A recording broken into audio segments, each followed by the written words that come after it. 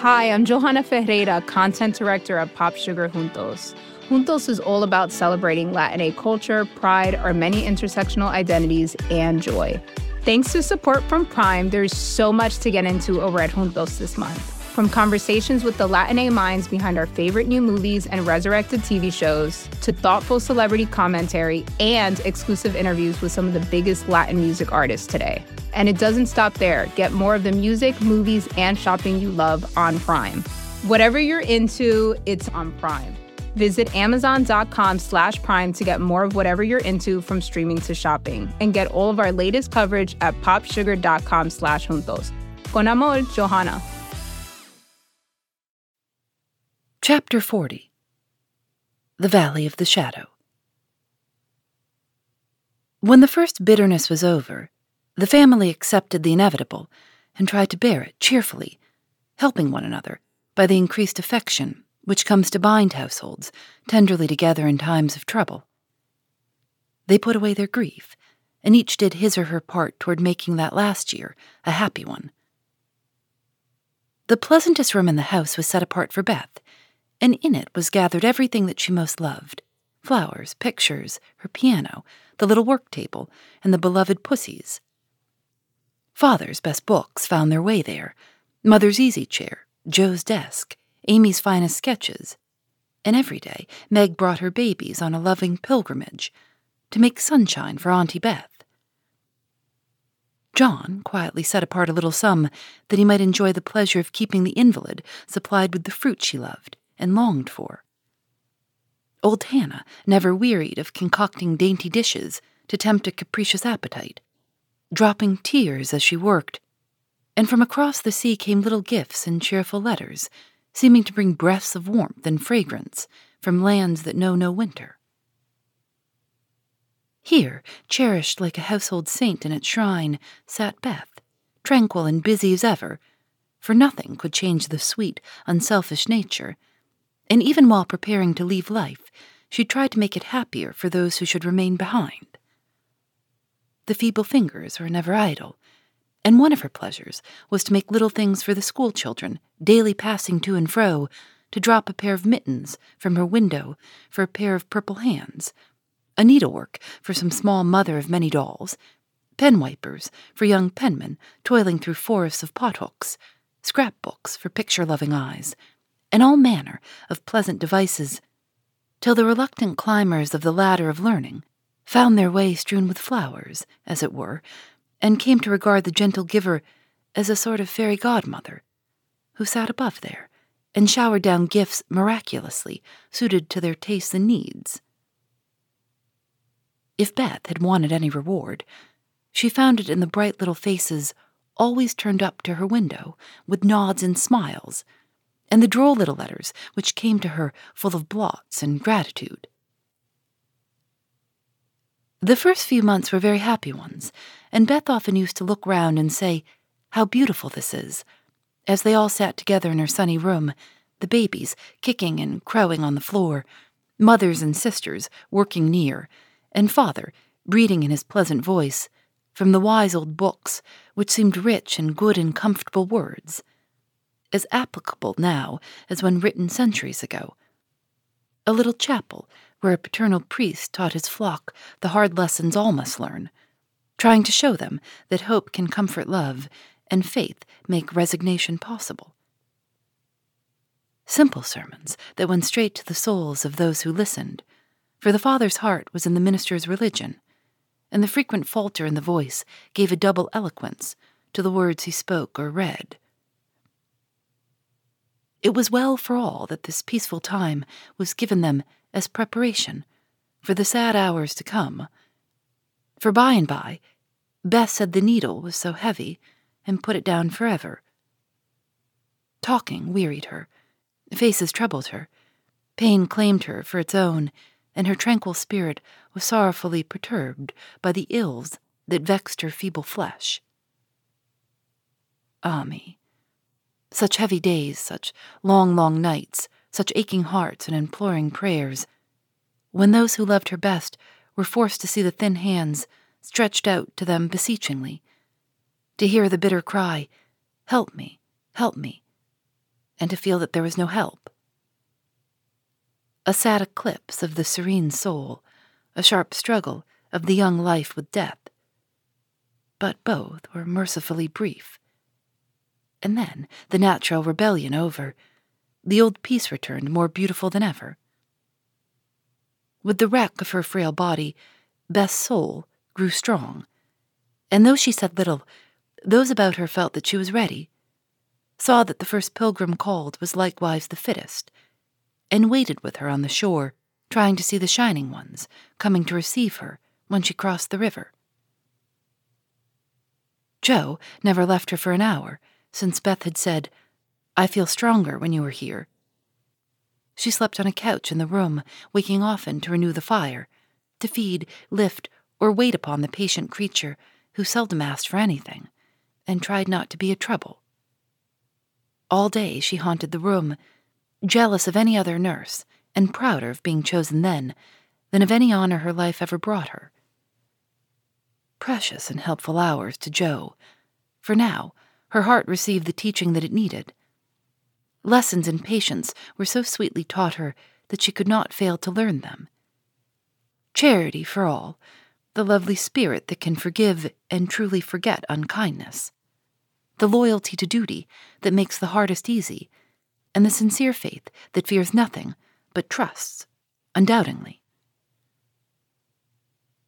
Often, when she woke, Joe found Beth reading in her well-worn little book, heard her singing softly to beguile the sleepless night, or saw her lean her face upon her hands, while slow tears dropped through the transparent fingers, and Joe would lie watching her with thoughts too deep for tears, feeling that Beth, in her simple, unselfish way, was trying to wean herself from the dear old life and fit herself for the life to come by sacred words of comfort, quiet prayers, and the music she loved so well. Seeing this did more for Joe than the wisest sermons, the saintliest hymns, the most fervent prayers that any voice could utter. For with eyes made clear by many tears, and a heart softened by the tenderest sorrow, she recognized the beauty of her sister's life, uneventful, unambitious, yet full of the genuine virtues which smell sweet and blossom in the dust, the self-forgetfulness that makes the humblest on earth remembered soonest in heaven, the true success which is possible to all. One night, when Beth looked among the books upon her table to find something to make her forget the mortal weariness that was almost as hard to bear as pain, as she turned the leaves of her old favorite, Pilgrim's Progress, she found a little paper scribbled over in Joe's hand. The name caught her eye, and the blurred look of the lines made her sure that tears had fallen on it. Poor Joe, she's fast asleep, so I won't wake her to ask leave. She shows me all her things, and I don't think she'll mind if I look at this, thought Beth, with a glance at her sister, who lay on the rug with the tongs beside her, ready to wake up the minute the log fell apart. My Beth, sitting patient in the shadow till the blessed light shall come, a serene and saintly presence sanctifies our troubled home. Earthly joys and hopes and sorrows break like ripples on the strand of the deep and solemn river where her willing feet now stand. O my sister, passing from me, out of human care and strife, leave me as a gift those virtues which have beautified your life. Dear, bequeath me that great patience which has power to sustain a cheerful, uncomplaining spirit in its prison house of pain. Give me, for I need it sorely, of that courage wise and sweet, which has made the path of duty green beneath your willing feet. Give me that unselfish nature that with charity divine can pardon wrong for love's dear sake, meek heart, forgive me mine. Thus our parting daily loseth something of its bitter pain, and while learning this hard lesson, my great loss becomes my gain. For the touch of grief will render my wild nature more serene, give to life new aspirations, a new trust in the unseen. Henceforth, safe across the river, I shall see forevermore a beloved household spirit waiting for me on the shore. Hope and faith, born of my sorrow, guardian angels shall become, and the sister gone before me, by their hands, shall lead me home. Blurred and blotted, faulty and feeble as the lines were, they brought a look of inexpressible comfort to Beth's face. For her one regret had been that she had done so little, and this seemed to assure her that her life had not been useless, that her death would not bring the despair she feared. As she sat with the paper folded between her hands, the charred log fell asunder. Joe started up, revived the blaze, and crept to the bedside, hoping Beth slept. "Not asleep, but so happy, dear. See, I found this and read it. I knew you wouldn't care. Have I been all that to you, Joe?" she asked, with wistful, humble earnestness. "Oh, Beth, so much, so much." And Joe's head went down upon the pillow beside her sister's. "Then I don't feel as if I've wasted my life. I'm not so good as you make me, but I've tried to do right. And now, when it's too late to begin even to do better, it's such a comfort to know that someone loves me so much, and feels as if I'd help them. More than anyone in the world, Beth. I used to think I couldn't let you go, but I'm learning to feel that I don't lose you, that you'll be more to me than ever, and death can't part us, though it seems so.